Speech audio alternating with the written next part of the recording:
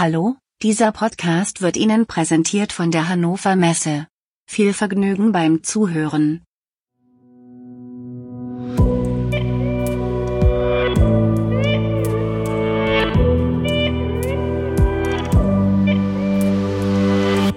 Hallo liebe Zuhörerinnen und Zuhörer, das ist die Podcast-Folge Nummer 91 des Podcasts KI in der Industrie.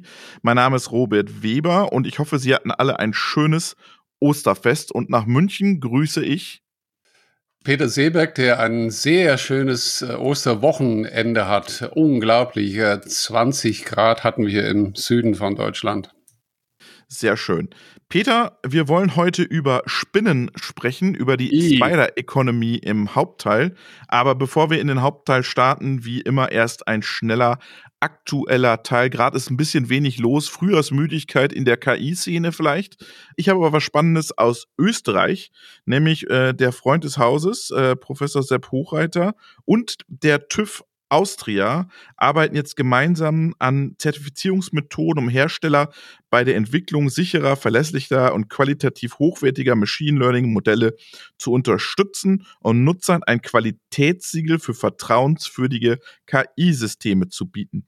Ich zitiere Professor Hochreiter: Machine Learning ist die derzeit wichtigste Grundlagentechnologie und wird langfristig unser technisches Umfeld und unser ganzes Leben massiv beeinflussen. Umso wichtiger ist es, mit der Zertifizierung von Machine Learning Anwendungen das Vertrauen der Konsumenten in diese Technologie zu stärken. Daher arbeiten wir gerne daran mit, die notwendigen Qualitätskriterien maßgeblich mitzugestalten. Wir hatten ja vor einigen Folgen die Kollegen vom VDE mit der Mutternorm, sozusagen mit der Mutternorm Genau, KI. ja. Da können wir nochmal nachhören, was der VDE auf diesem ganzen Thema zu sagen hat. Und dann treffen sich ja alle irgendwie international und dann, ich weiß nicht, ist das wie ein Basar und alle knobeln sozusagen die Norm aus und wo es hingehen soll. Aber man sieht, in Europa geht es zum Thema vertrauenswürdige KI und auch Koryphäen wie Sepp Hochreiter sind also da mit an Bord. Ja, und die Europäische Kommission, die hat da schon auch seit Jahren von sich sprechen, von sich hören lassen. Und ich denke, von den Guidelines, von den Regeln gehen wir auch weltweit in die gleiche Richtung. Ich meine, wenn es dann Richtung Toby Walsh jetzt das Beispiel, du hast schon mit dem ein Interview geführt, der ist jetzt auch wieder auf der Hannover Messe und der spricht dann teils über Ethik und KI. Dann sind wir sind natürlich weltweit, wenn es um Ethik, um Normen geht, nicht alle. Ich meine, da haben die Chinesen als Beispiel eine andere Sicht auf viele Sachen, nicht auf alle Sachen, wie die Europäer, wir auch wieder teils, wie die Amerikaner, Überlapp ist groß und so weiter und so fort. Aber Europa ist da sehr aktiv gewesen und jetzt geht es um die Umsetzung und ich bin ein sehr großer Fan davon. Das mag auch nicht jeder unbedingt hören. Es ist wieder typisch deutsch, europäisch, ich als Holländer. Aber ich bin davon überzeugt, dass es sehr wichtig ist, um eben diese KI, die in den nächsten 10, 20, 30 Jahren die Welt verändern wird, um die den Menschen nahe zu bringen. Und wir hier in unserer Community, Robert und ich und unsere ganze Zuhörerinnen und Zuhörer, die beschäftigen sich seit kurzem oder auch schon seit länger damit. Aber die restlichen, ich sag mal 95% der Menschen da draußen eben noch nicht. Und es ist sehr wichtig, dass wenn die dann irgendwann interagieren mit Algorithmen, mit KI, dass die ein Gefühl dafür kriegen, dass wenn sie gerade mit diesem sich gegenübertretenden KI interagieren wollen, dass die auch gut und vernünftig ist und ein Qualitätssiegel hat. Genau, und spannend finde ich die wichtigste Grundlagentechnologie, die wir derzeit haben. Ja, das unterstreicht nochmal die Bedeutung von Machine Learning in unserer Industrie, aber auch in unserer Gesellschaft. Peter, was hast du noch? Ein Punkt, VDMA hat mit der Delphi, wenn ich das richtig sage, Delphi Insights, eine Studie. Ja, aber da steht Delphi, ist es wirklich? Keine Ahnung. Erzähl, worum es geht. Eine Studie aufgelegt und haben herausgefunden, dass immer mehr Maschinenanlagenbauer, sind bestimmt viele Zuhörerinnen und Zuhörer bei uns auch dabei, zunehmend KI einsetzen, mein erster Punkt.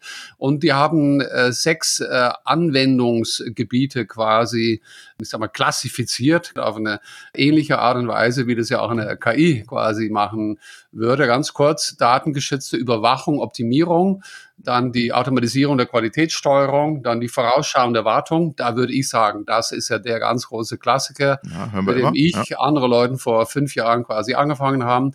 Dann die Roboter in und außerhalb der Fabrik.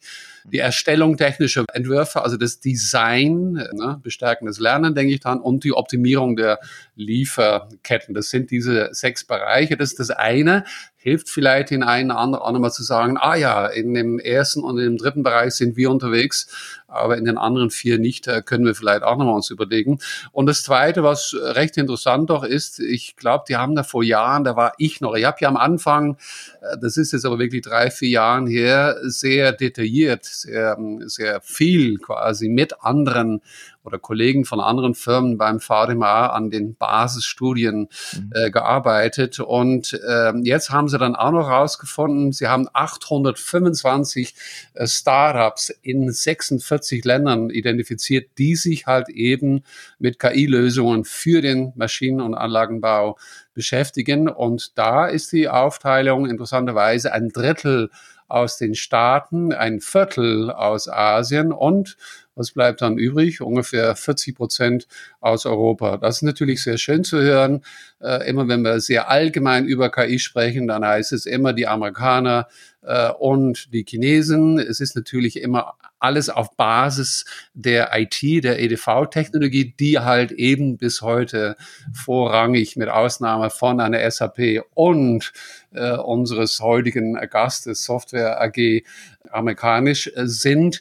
Und es freut mich aber sehr, erstens natürlich zu hören, dass Sie sagen, ja, KI wird bei uns in der Industrie eingesetzt und zweitens, dass wir da auch im Bereich Startup in Deutschland, in Europa, also überdurchschnittlich aktiv sind.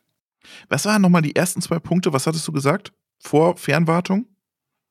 Also der erste war die vor der Fernwartung, datengeschützte Überwachung, Optimierung. Okay. Und zweite? Automatisierung der Qualitätssteuerung. Inwiefern diese 6 wirklich dann so stark unterschiedlich sind.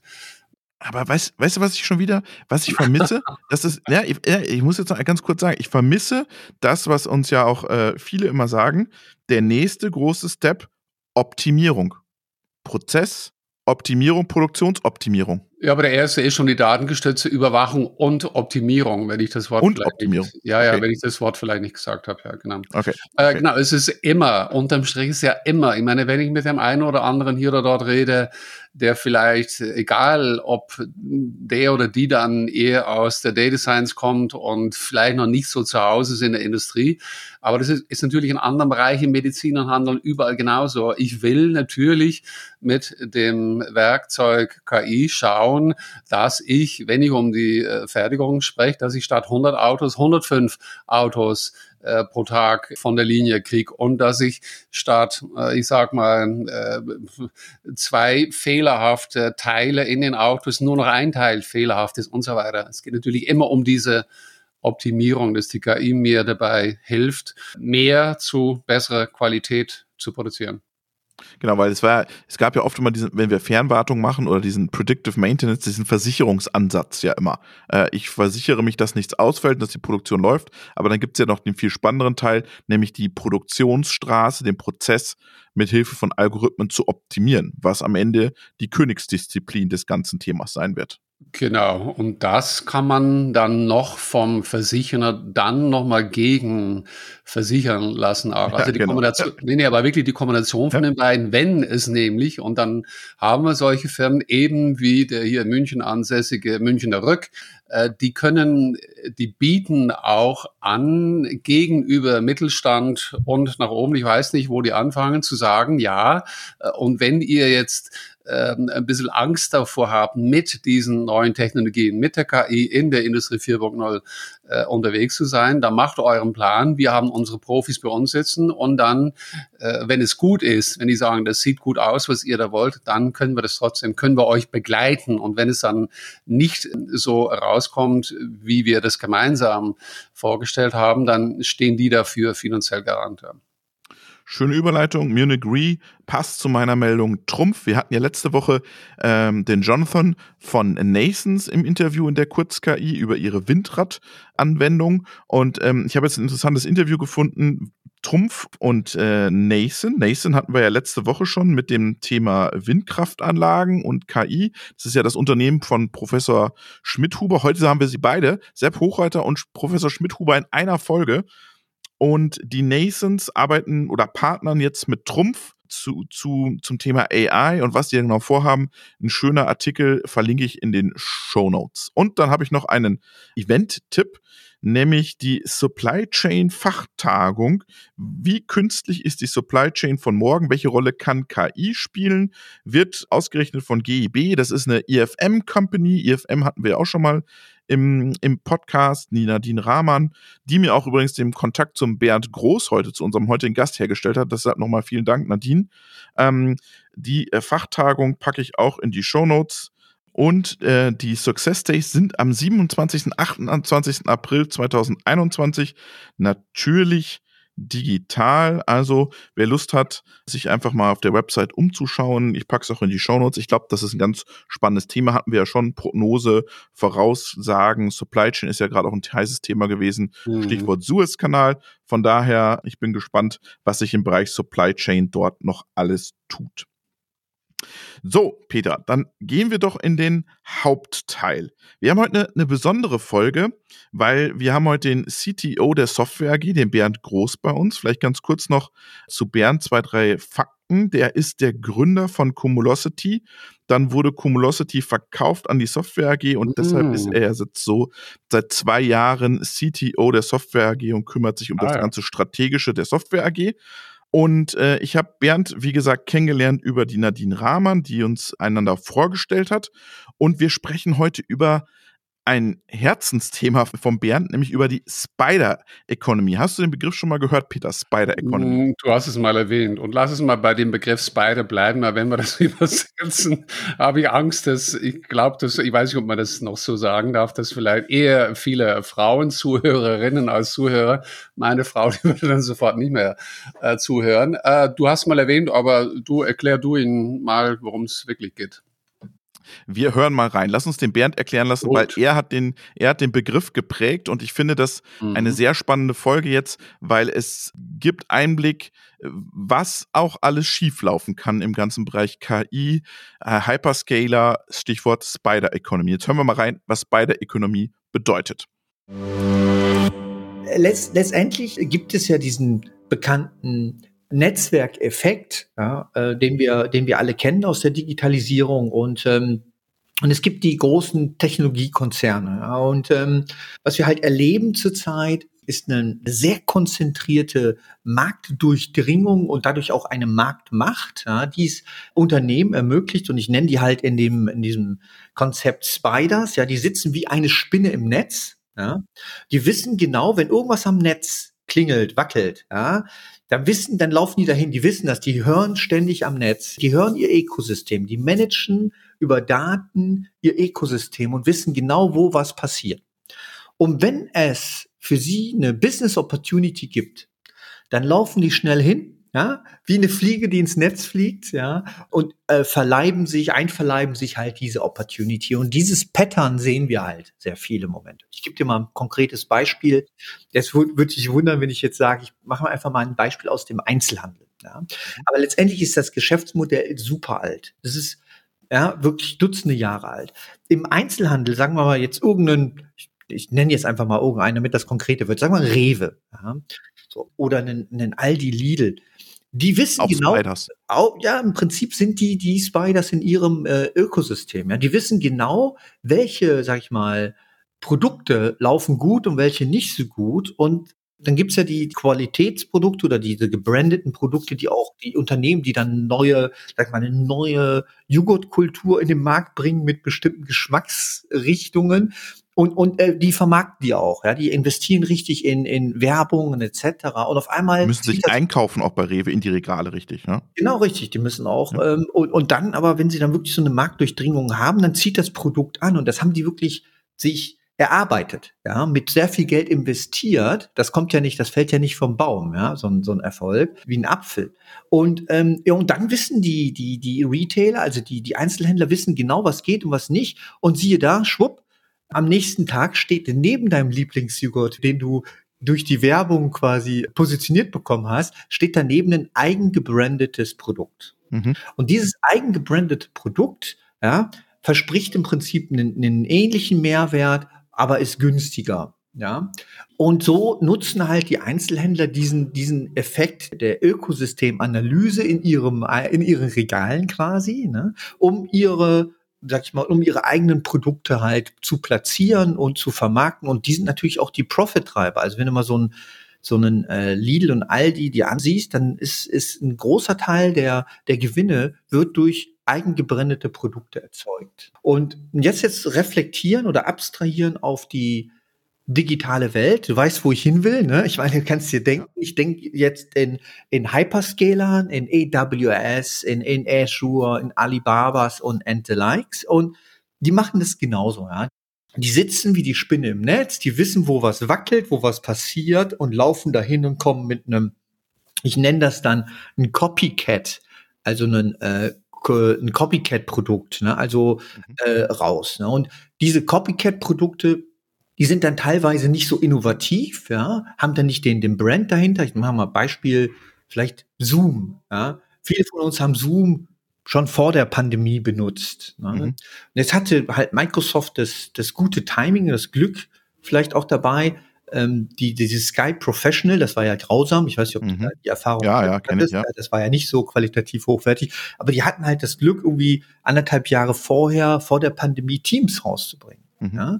Und Teams und Zoom, ja, da gibt's schon Parallelen. Ja. Und ich sage jetzt einfach mal, Teams ist so ein bisschen wie ein Copycat-Produkt von vielen innovativen Videokollaborationstools. Ja. Und da ist es natürlich dann für so einen Spider, ja, super zu sehen, okay, dann hast du auch noch diese Situation mit der Pandemie, das ist natürlich noch eine andere Situation, aber dann auf einmal jetzt zu sagen, okay, in allen meiner 365 Cloud-Service bundle ich das Produkt einfach rein, ist quasi kostenlos im Paket enthalten.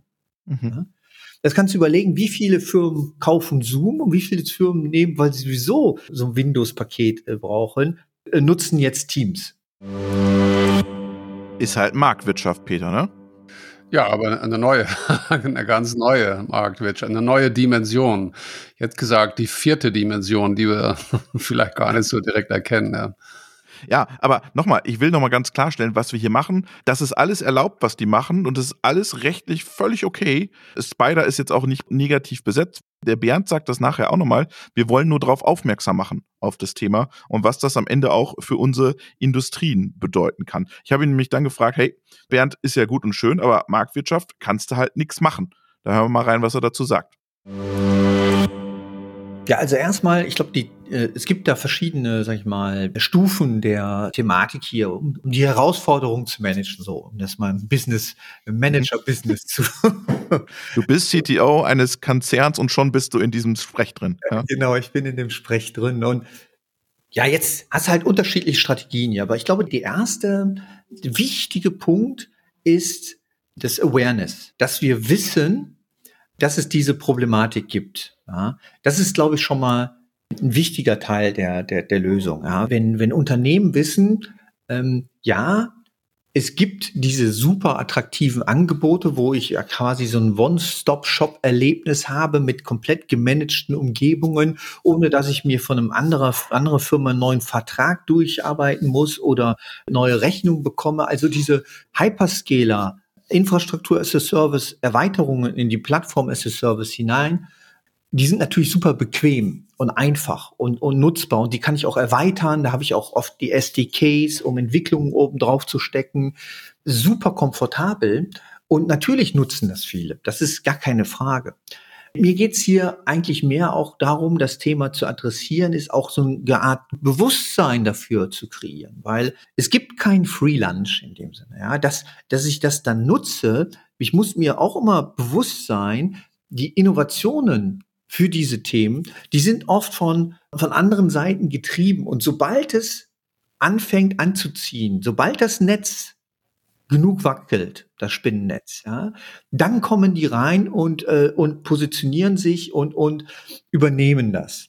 Oder nicht übernehmen, aber adaptieren es und nutzen dann halt dieses Wachstumsmomentum für sich aus. Ne? Und das ist alles gut, das ist Marktwirtschaft, so soll es ja auch sein. Man muss sich halt nur bewusst sein, dass wenn ich den Weg mit der Spider gehe, dann erkaufe ich mir diese Bequemlichkeit und diese Einfachheit der Nutzung auch mit einigen Dingen, die mir teilweise am Anfang nicht so bewusst sind. Haben wir, glaube ich, verstanden. Also ich glaube, der hat recht. Es wissen, glaube ich, nicht viele Unternehmen, wenn sie den Weg beschreiten, was sie dann dafür auch aufgeben, ein Stück weit. Oder, Peter? Wie schätzt du es ein? Ja, du meinst jetzt die Nutzer solcher Angeboten oder die Firmen, die selber den Weg gehen, die selber ein Spider werden wollen? Nee, die Nutzer. Ja, genau. Also ich denke natürlich sofort an den ganz Großen, das ist die Firma Amazon, ich meine. Kommt auch noch gleich, ja. Ja, gut. Aber gut, es ist halt so. Das sind diese klassischen Begrifflichkeiten von One-Stop-Shopping, the winner takes it all. Ja, es stimmt halt so. Und wenn ich jetzt in dem Sinne als Nutzer, als Kunde, als Konsument, und ich habe vor 10 Jahren das eine oder andere Buch gekauft, jetzt gerade auch wieder, weil ich mache mal eine Woche Pause und will mal wieder echtes Buch lesen quasi. Und dann habe ich irgendwann T-Shirts bei demselben gekauft und dann vielleicht über Prime nochmal Videos und so weiter. Und hier in Raum und anderen Räumen steht dieses Gerät, was mich zuhört, ich nenne ihren Namen nicht. Das ist alles genau das, weil ich bin bekannt unter einem Namen und ich muss nicht immer alles wieder neu machen. Und dann sagen natürlich auf der anderen Seite, der eine oder die andere sagt, aber wie kannst du nur? Und ja gut, es gibt die lokalen Händler, aber da wollen wir vielleicht auch gar nicht hingehen. Der ein bisschen weiter weg ist der AWS, weil den brauche ich als Endkunde nicht. Und da bin ich mal gespannt, ob es da vielleicht in Zukunft nochmal irgendeinen Bezug auch zu den Konsumenten gibt. Aber vielleicht kommen wir da später noch hin. Ja, aber du hast es bei KI ja auch. Google Edge, Microsoft Edge, auch registriert im Netz. Aha, die Industrie geht auf Edge Computing. Machen wir auch eine Edge. Du siehst es bei dem ganzen Thema AutoML. Da auch. Microsoft bietet auch eine AutoML-Lösung an im Azure-Portfolio. Ja, AWS liefert, wenn du reingehst in die AWS-Plattform, ganz viele Themen, Poly, Sprache, TensorFlow, alles im Prinzip schon handsam, gut dargestellt, schnell einsatzbar und schnell nutzbar. Also ich sehe das Risiko schon, dass er da sieht, der Bernd.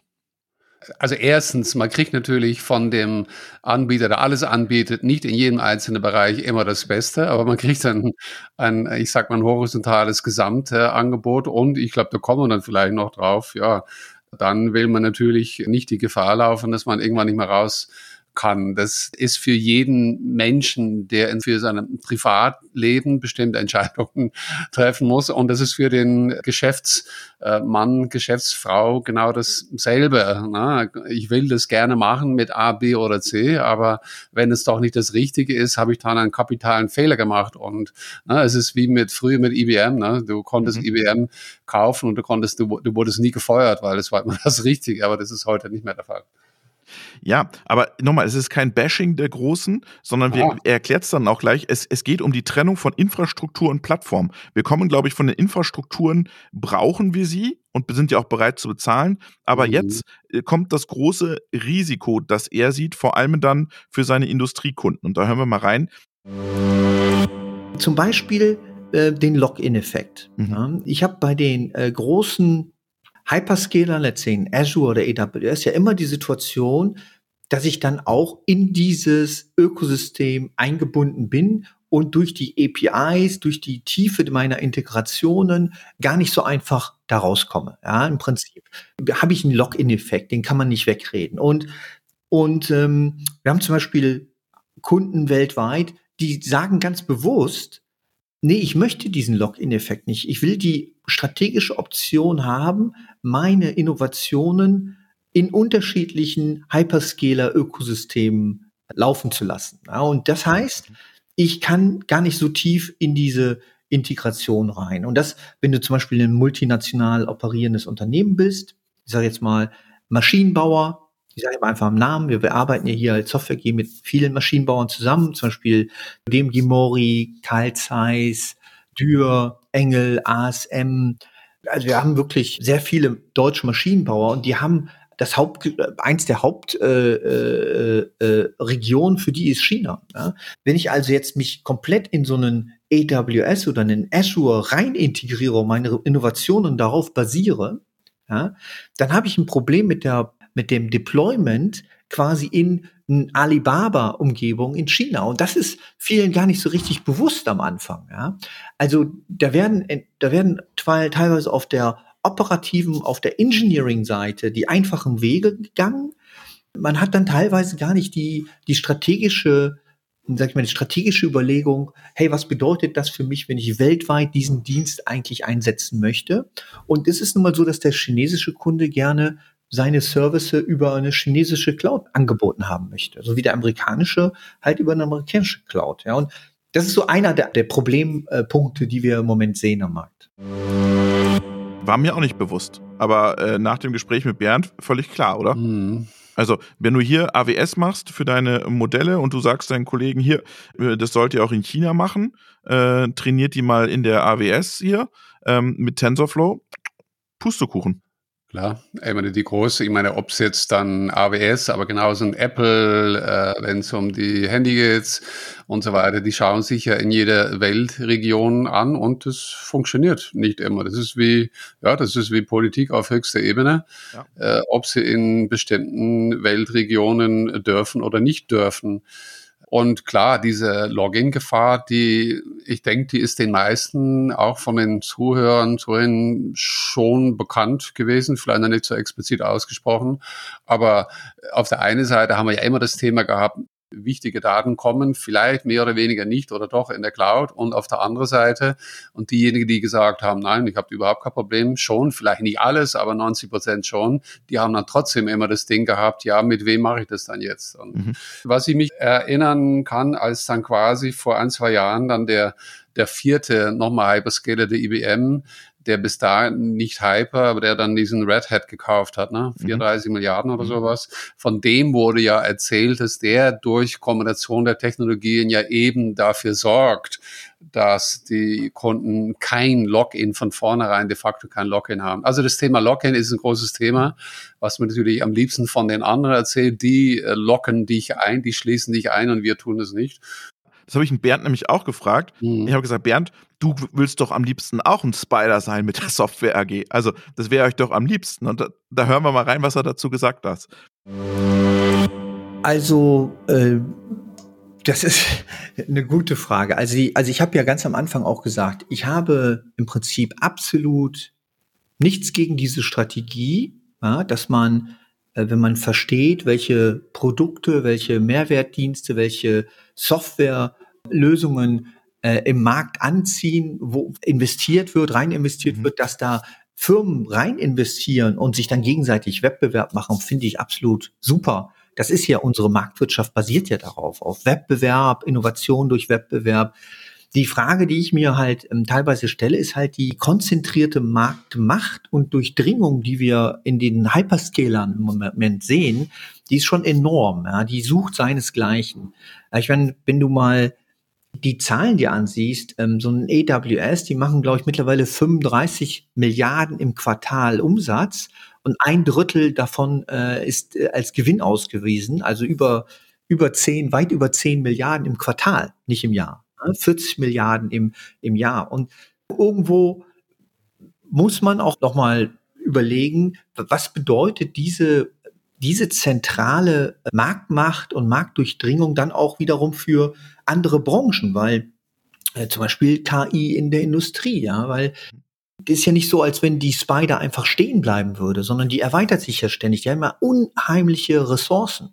Also wenn du mich fragst, was ist so das USP, das Haupt-USP mittlerweile der Tech-Giganten, ja, der 5 Tech-Giganten der Amerikaner, das ist für mich Geld, ja, die haben so viel Cash, die haben so viel Geld zu investieren, die kaufen Dinge, die investieren in neue, zukunftsträchtige Bereiche. Das ist schon unheimlich. Und das ist natürlich die Herausforderung, vor der wir stehen. Wenn wir die Vielfalt verlieren, dann hört für mich die Marktwirtschaft auch dann irgendwann auf. Also ich möchte gerne eine bunte Welt der Innovation und Vielfalt, Wenn es aber konzentrierte Marktdurchdringungen gibt, wo diese Vielfalt gar nicht mehr entsteht, weil viele Unternehmen sagen, ja, pass auf, das Startup XY hat hier eine schöne Innovation, aber ich warte noch ein halbes Jahr, dann kommt mein Hyperscaler mit dem gleichen Produkt, vielleicht mit einer anderen Farbe und ein paar weniger Features, aber das tut's auch für mich. Ne? Wenn ich diese Situation auf einmal habe, dann verlieren wir sehr viel Innovationskraft. Und das ist das, worum es mir hierbei geht. Ho, ho, ho. Da ist er schon ziemlich deutlich geworden, der Bernd. Ja? Also da kriegt er schon ein bisschen Herzrasen, glaube ich. Aber er hat, also, dass er sagt, Geld ist das Zentrale, fand ich spannend. Technologie gar nicht so, aber sie können halt alles kaufen, was sie wollen. Und das ist ja auch das, was Sepp uns mal gesagt hat. Naja, das bisschen Engineering, das schaffen wir uns schon noch drauf, was die Googles und die Amazons glauben. Glauben, ja, wirklich so ausgeführt gesehen habe ich es bis jetzt noch nicht, muss ich sagen. Und zur gleichen Zeit hat auch Bernd natürlich die europäische, deutsche Wettbewerbsbehörden auf seiner Seite. Ich würde sagen, auf unserer Seite, mindestens mich selber einschließend. Und immer wenn dann diese Diskussion, ich bleibe jetzt einfach mal beim AWS, weil ich glaube, für die meisten und nur repräsentativ, weil eben auch dann der Amazon mit seinem AWS in dem Bereich, den wir heute besprechen, also Cloud, Hyperscaler, aber zur gleichen Zeit auch für sehr viele Endkunden. Klar, das hat der Microsoft auch mit dem Azure und zur gleichen Zeit haben die meisten von uns oder sehr viele immer noch geschäftlich in PowerPoint und Word und so weiter und so fort. Es ist natürlich, das sind nur 2 Beispiele und die Wettbewerbsbehörden nicht jetzt zuerst bei uns, aber in Amerika, die schauen sich gerade an Google an oder an Facebook an. Und wir haben in der Vergangenheit gesehen, dass AT&T, ich habe jetzt gerade kein Beispiel in Europa, ob wir das auch gemacht haben, aber unsere Wettbewerbskommissarin, die lässt öfters ihre Zähne zeigen und das Negative ist eher genau davor. Und der Bezos, es heißt immer, er wusste von Anfang an, dass er alles verkaufen wollte, quasi. Hat mit Büchern angefangen, er wusste, in 20 Jahren verkaufe ich dann halt alles und jetzt werden wieder 5.000 Leute eingestellt und trotzdem soll gestreikt werden. Und klar, das sind Firmen, die haben größere Macht wie Länder mittlerweile. Und was ich tatsächlich eigentlich sagen will, wenn es so weit kommt, dann sorgen wir Länder schon auch davor, dass es dann irgendwann ein Ende hat. Das ist dann natürlich auch blöd. Warum gehen sie dann so weit? Ist es eher, wenn die dann auf ein Zehntel quasi diese Größe kommen, dann hat man wahrscheinlich schon die ersten Probleme, die Bernd beschreibt. Und das ist vielleicht schade. Ja. Und genau auf das Thema hat der Bernd nämlich auch verwiesen. Und da hören wir nämlich rein, da habe ich gesagt, hey, dann ist der letzte Sprung Zerschlagung. Ich bin mir nicht sicher, ob wir zerschlagen müssen oder nicht. Also da bin ich jetzt auch jetzt mal sehr, sehr marktorientiert unterwegs. Ich bin mir nicht sicher, ob wir zerschlagen müssen oder nicht. Aber wir sollten auf jeden Fall die Diskussion führen. Und es wird geführt, genau wie du sagst. Es ist ja so, dass wir jetzt sowohl in China als auch in Amerika und in Europa diese Trustbusters, also diese regulatorischen Authorities, sich mit dem Thema beschäftigen. Und zwar sehr, sehr intensiv. Ja, und das kommt ja nicht von irgendwo. Ja, die sind ja normalerweise spät, sich mit so Themen zu beschäftigen, jetzt mal unter uns gesagt. Ja. Das heißt, da scheint ja was dran zu sein. Die sehen ja auch diese extreme, gigantische Marktmacht und Konzentration und deren Aufgabe ist es ja genau das, was ich eben gesagt habe, dass die Marktkräfte sich entfalten können und wirken können, bedeutet, dass man nicht mit unfairen, dass man auch die Möglichkeiten hat. Ne? Und ja, also ich glaube schon, dass wir hier viel mehr Aktionen sehen werden. Ja? Guck mal, zum Beispiel, ich meine, wie siehst du das Thema Teams und Zoom? Ja, wie würdest du das beschreiben für dich? Ich habe es mir gerade überlegt, da hat ein Controlling nie aufgepasst, weil es ist ja kein Single Sourcing, wird ja immer verboten. Wir merken das ja auch, wenn wir was machen, Single Sourcing ist immer verboten, aber da sehe ich in allen Industrieunternehmen, mit denen wir Kontakt haben, nur noch MS Teams. Genau. Und warum? Weil alle Unternehmen sowieso die Windows einsetzen und du kriegst ja Teams on top. Ist ja in das Windows 365 paketiert. Das ist ja quasi jetzt wieder in Anführungszeichen, ja, kostenlos oder Free Lunch. Aber es gibt kein Free Lunch, ja. Und das ist halt das Thema, womit wir uns beschäftigen müssen, ja, dass wir wirklich verstehen, ja, dass auch die Daten, die ich da nutze, ja, diese Abhängigkeit und die Transparenz, die ich dort aufgebe, meine digitale Souveränität, das ist auch okay, wenn ich das bewusst mache. Wenn ich es unbewusst mache, ist schwierig für mich. Und deswegen die Diskussion. Ich möchte gerne das Unternehmen bewusst entscheiden, worauf sie sich einlassen, ja? Und dass sie auch wissen, dass die im Prinzip die Abhängigkeiten entstehen und auch, sag ich mal, die mittelfristig wahrscheinlich den Innovationsdruck reduzieren dadurch, ja. Das ist ja das, was wir könnten es ja wieder übertragen, was Sepp gerade macht, vertrauenswürdige KI, zu wissen, Zertifizierung, was kommt auf den zu, jeder muss wissen, auf wen er sich einlässt, was das am Ende des Tages dann auch für das Unternehmen bedeutet. Ja, kann man 1:1 auf KI übertragen. Ja, wobei typischerweise mit der vertrauenswürdigen KI auch Firmen, die es umsetzen, ob das dann der TÜV ist, das ist der typische, die springen ja auch da drauf. Vielleicht gibt es auch noch andere Firmen, die mit ein ähnliches Qualitätszeichen kommen werden, aber es ist der Staat, der irgendwo da die Regel setzt. Und ja, gut. Gut, hast du bei AWS nicht, aber jeder sollte sich bewusst sein, was er Ja. tut am Ende des Tages. Ja gut, bis sie dann zu groß werden, ja, dann greift der Staat schon ein. Und da ist aber trotzdem immer diese Wechselwirkung zwischen, ich habe da ausgemacht, neben den Spidern, ich denke, das sind typischerweise die Plattformfirmen, ne, getrennt oder nicht, hast du das so gesagt, zwischen Infrastruktur und Inhalt. Infrastruktur und Plattform, genau. Und Software as a Service, ja. Okay, und dann ist da der Staat und der Nutzer. Und diese Diskussion, ich habe es schon erwähnt, wenn man irgendwo in irgendeinem Forum erwähnt von schau doch mal hier oder dort und dann machen wir einen Link auf, ich bleibe bei dem Beispiel an der Amazon, dann fallen bestimmte Leute sofort über einen her. Kannst du nicht mal ein Beispiel nehmen von irgendeinem Lokalen? Und ich sage dann, ja, ich kaufe gerne auch lokal ein, bei irgendeinem Bauhändler, Unternehmer oder so mit zu sehr hohen Preisen. Aber gut, ich brauche es dann schnell und mache das dann auch und viele andere nicht. Aber das ist das Ding. Diese Plattformen, die bringen uns als Nutzer, als Privatnutzer, aber auch als Firmennutzer oft so viel Leistung zu so wenigen Kosten und dann noch umsonst. Und dann ich habe dann das Wort Bundling in meinem Hirn wieder gehört. Früher hieß es Bundling. In meinen Zeiten mit der großen amerikanischen Firma war das etwas, wo wir unglaublich immer aufpassen mussten, wenn wir irgendein Angebot hatten. Und es war sehr lange Zeit aktiv.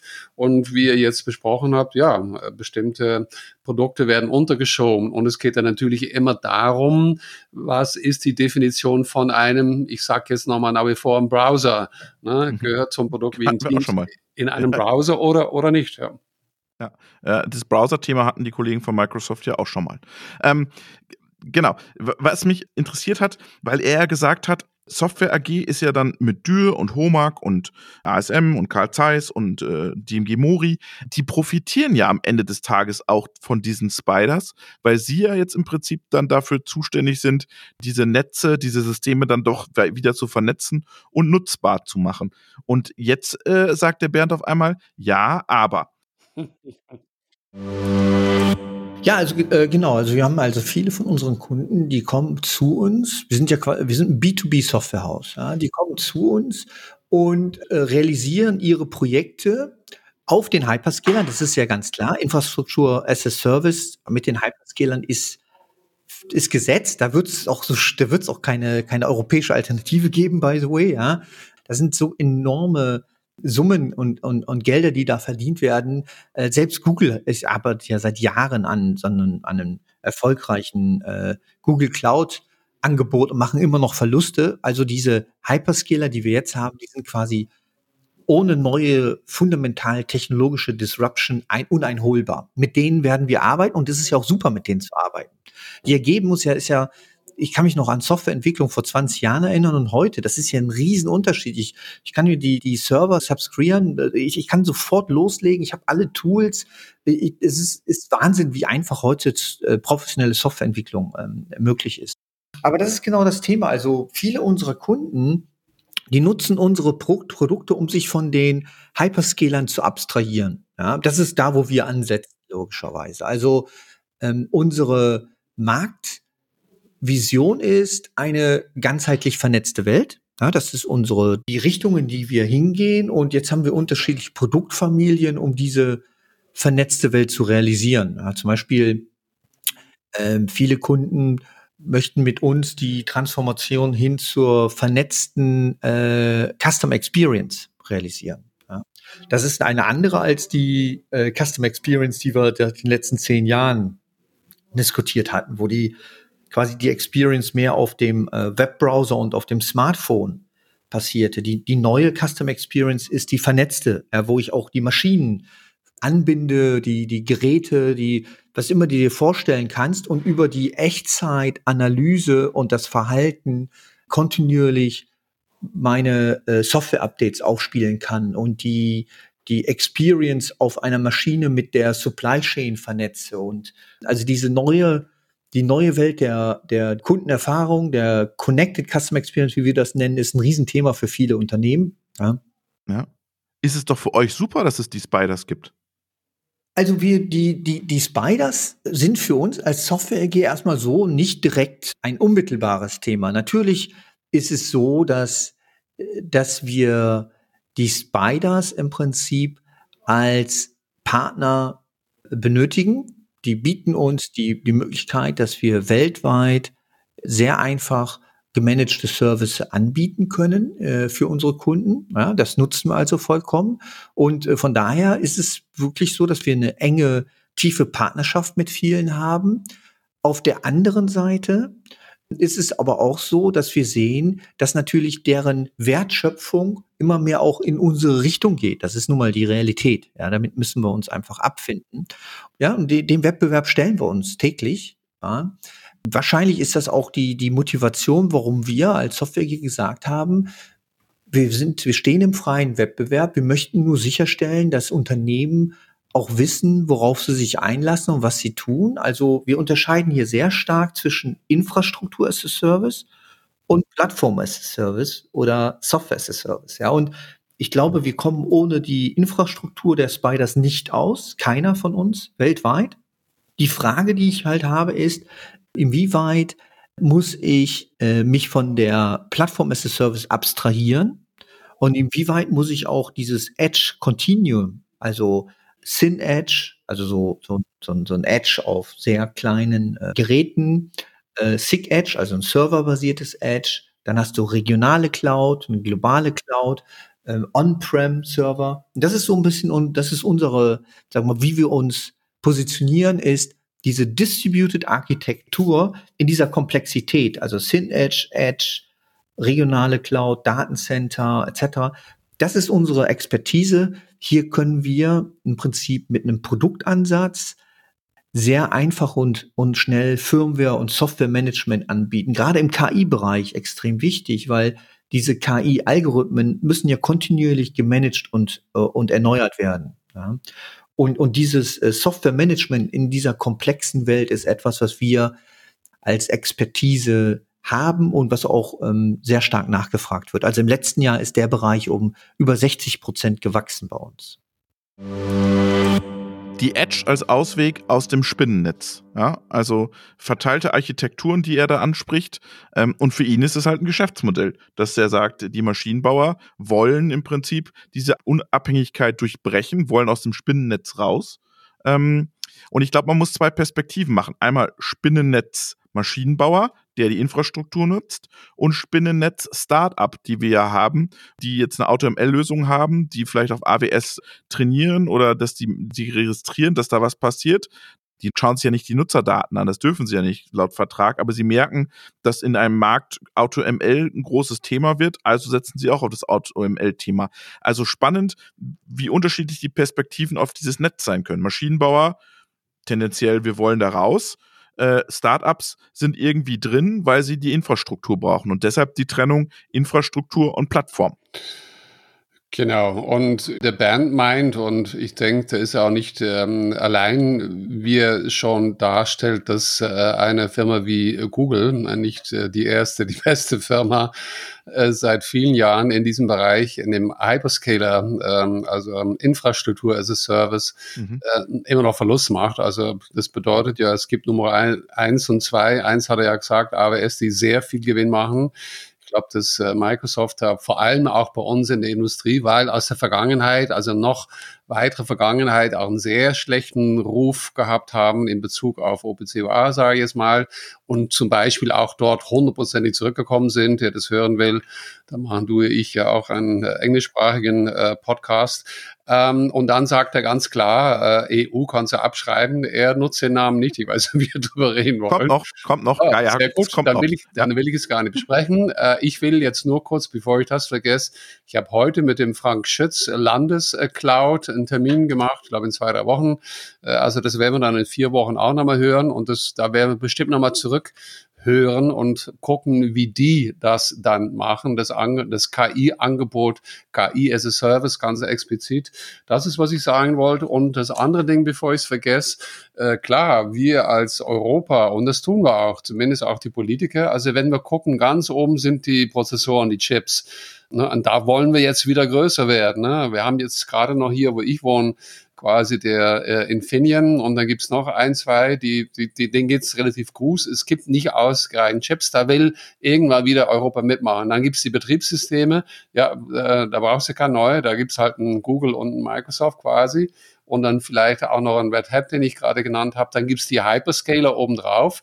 Da sind die meisten sich einig, ja, wenn sogar der Google es nicht schafft, um Nummer 3, 4 zu werden, wer schafft es dann? Und obendrauf kommen dann die Plattformen und da können wir sehr wohl, wenn ich sage Zalando, ne, ist nicht so groß wie in Amazon, aber hat eine ganz bestimmte Nische, nur als ein Beispiel. Ne? Also da können wir und auch in unserem eigenen KI in der Industriebereich können Maschinenbauer oder irgendwelchen Gruppen von Firmen, die zusammenarbeiten wollen, sehr wohl für sich entscheiden, ja, wir machen jetzt die deutsche, europäische Plattform in dem Bereich Maschinenanlagenbau. Naja, schau die OPCU an. Ja, da mussten sie dann auch dazukommen, weil sie gemerkt haben, ihre Anwender sind auf OPC-UA unterwegs und dann haben die Hyperscaler gesagt, dann müssen wir da anscheinend auch Mitglied werden. Genau, wenn du dann einen de facto Marktstandard hast, dann klar, musst du halt mitmachen. Aber gut, und das umgekehrt ist es bei den Hyperscaler natürlich genauso. Wenn du auf einer Hyperscaler drauf sein willst, ja, dann hast du nur die Möglichkeit, A, B oder C zu benutzen. Dann habe ich ihm gefragt, weil du es ja auch gerade schon mal angetriggert hast, ist Gaia X jetzt sozusagen die Eidechse, die Spider frisst? Ja, also kann es sozusagen die Lösung, um im Bild zu bleiben, ja, genau. Kann es sozusagen diese Spinne jetzt schlucken und alle aus dem Netz befreien, in Anführungsstrichen, obwohl sie ja alle freiwillig da sind, alles in Ordnung ist, alles gut, alles marktwirtschaftlich. Aber hören wir doch mal rein, was er dazu sagt zu Gaia X. Ja, ich glaube, die Initiative, by the way, hier ist die Software AG auch Teil von diesem Gaia X Konsortium oder Verein in Zukunft.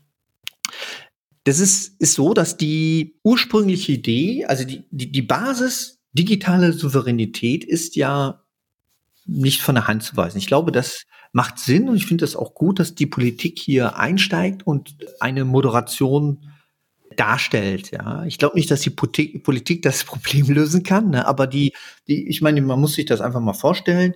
Der amerikanische Präsident oder die Administration hat ja die chinesische Firmen extrem hart angegangen, zum Beispiel Huawei, ja, wo bis heute noch nicht klar ist, ob Huawei wirklich diese Spy-Software in ihren Produkten hat oder nicht, beziehungsweise nur die Vermutung nahelegt, dass das ja ein chinesisches Unternehmen wäre und die diese Infrastruktur ausnutzen könnten aus politischen Zwecken. Das ist ja eine abstrakte Gefahr. Das ist ja keine konkrete Gefahr. So, und da sagt man halt, ja, okay, in Amerika dürfen keine Huawei-Produkte mehr eingesetzt werden und es geht ja sogar weiter.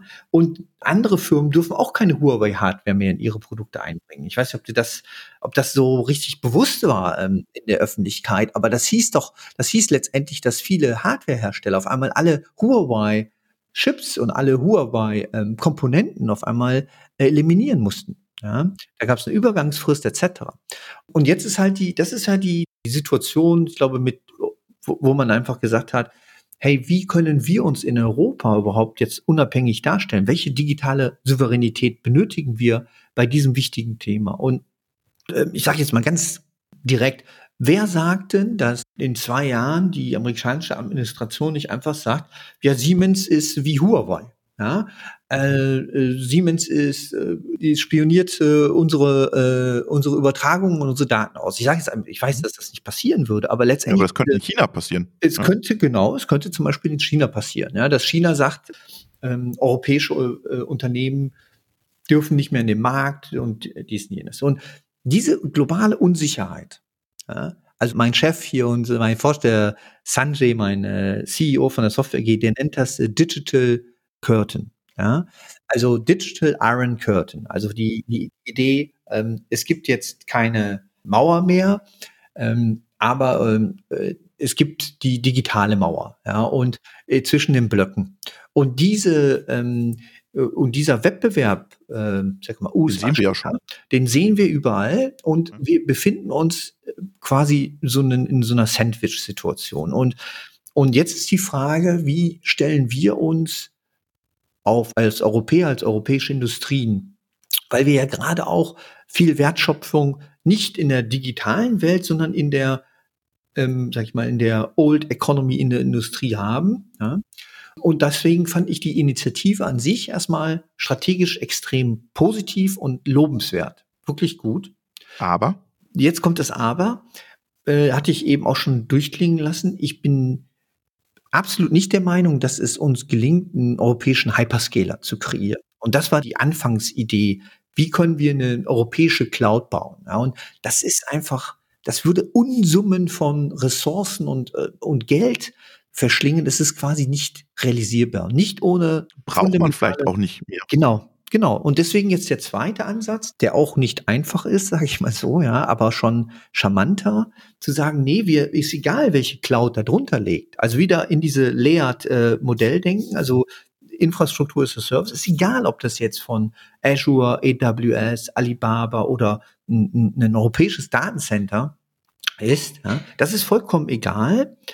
Aber wir wollen sicherstellen, dass diese Datenunabhängigkeit und eine Offenheit besteht, dass es kein Login auf der Datenseite gibt. Das heißt, dass man dass man sehr einfach und komfortabel von, sag ich mal, Azure auf Alibaba wechseln könnte als Beispiel.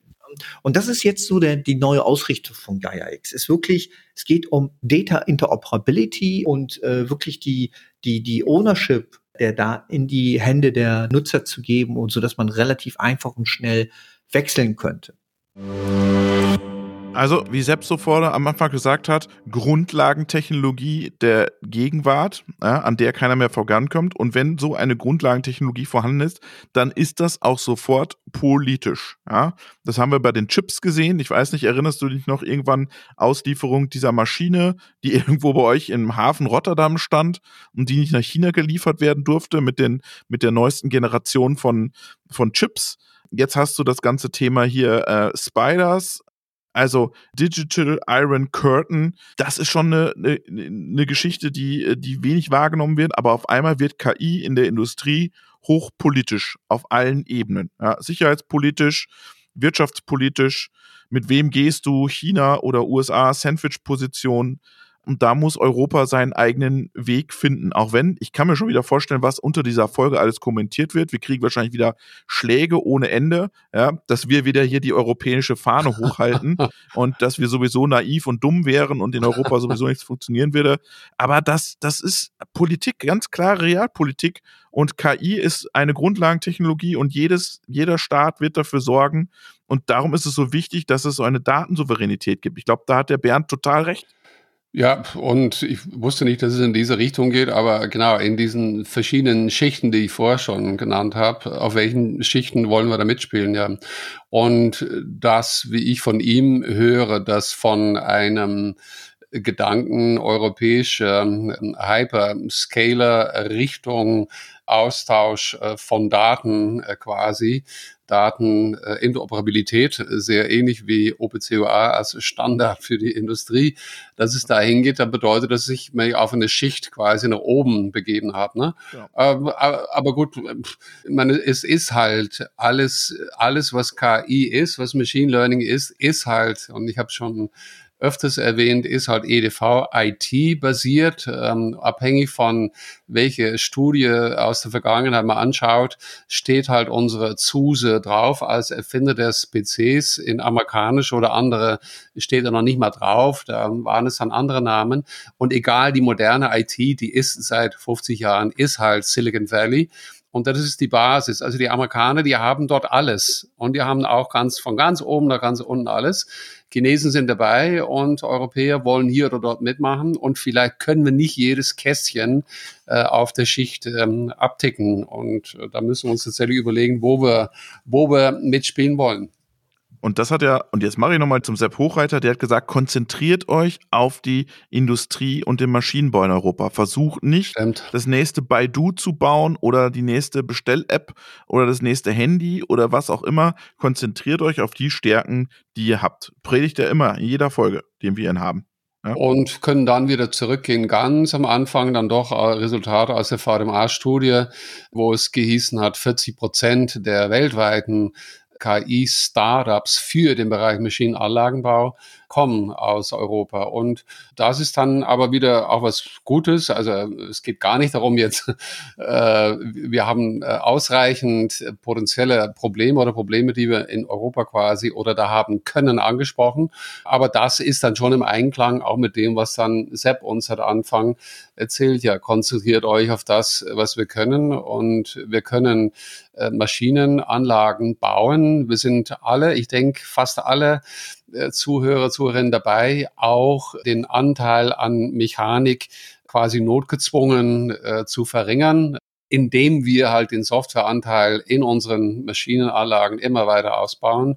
Und das müssen wir immer weiter machen, auch im Sinne und in Richtung der Digitalisierung und der Anwendung des maschinellen Lernens und der KI. Und ich bin gespannt, was mit unseren großen Hyperscalern passiert. Gibt es eine Trennung von Infrastruktur und Plattform und Software as a Service? Was meinst du, Peter? Glaubst du, da bewegt sich was?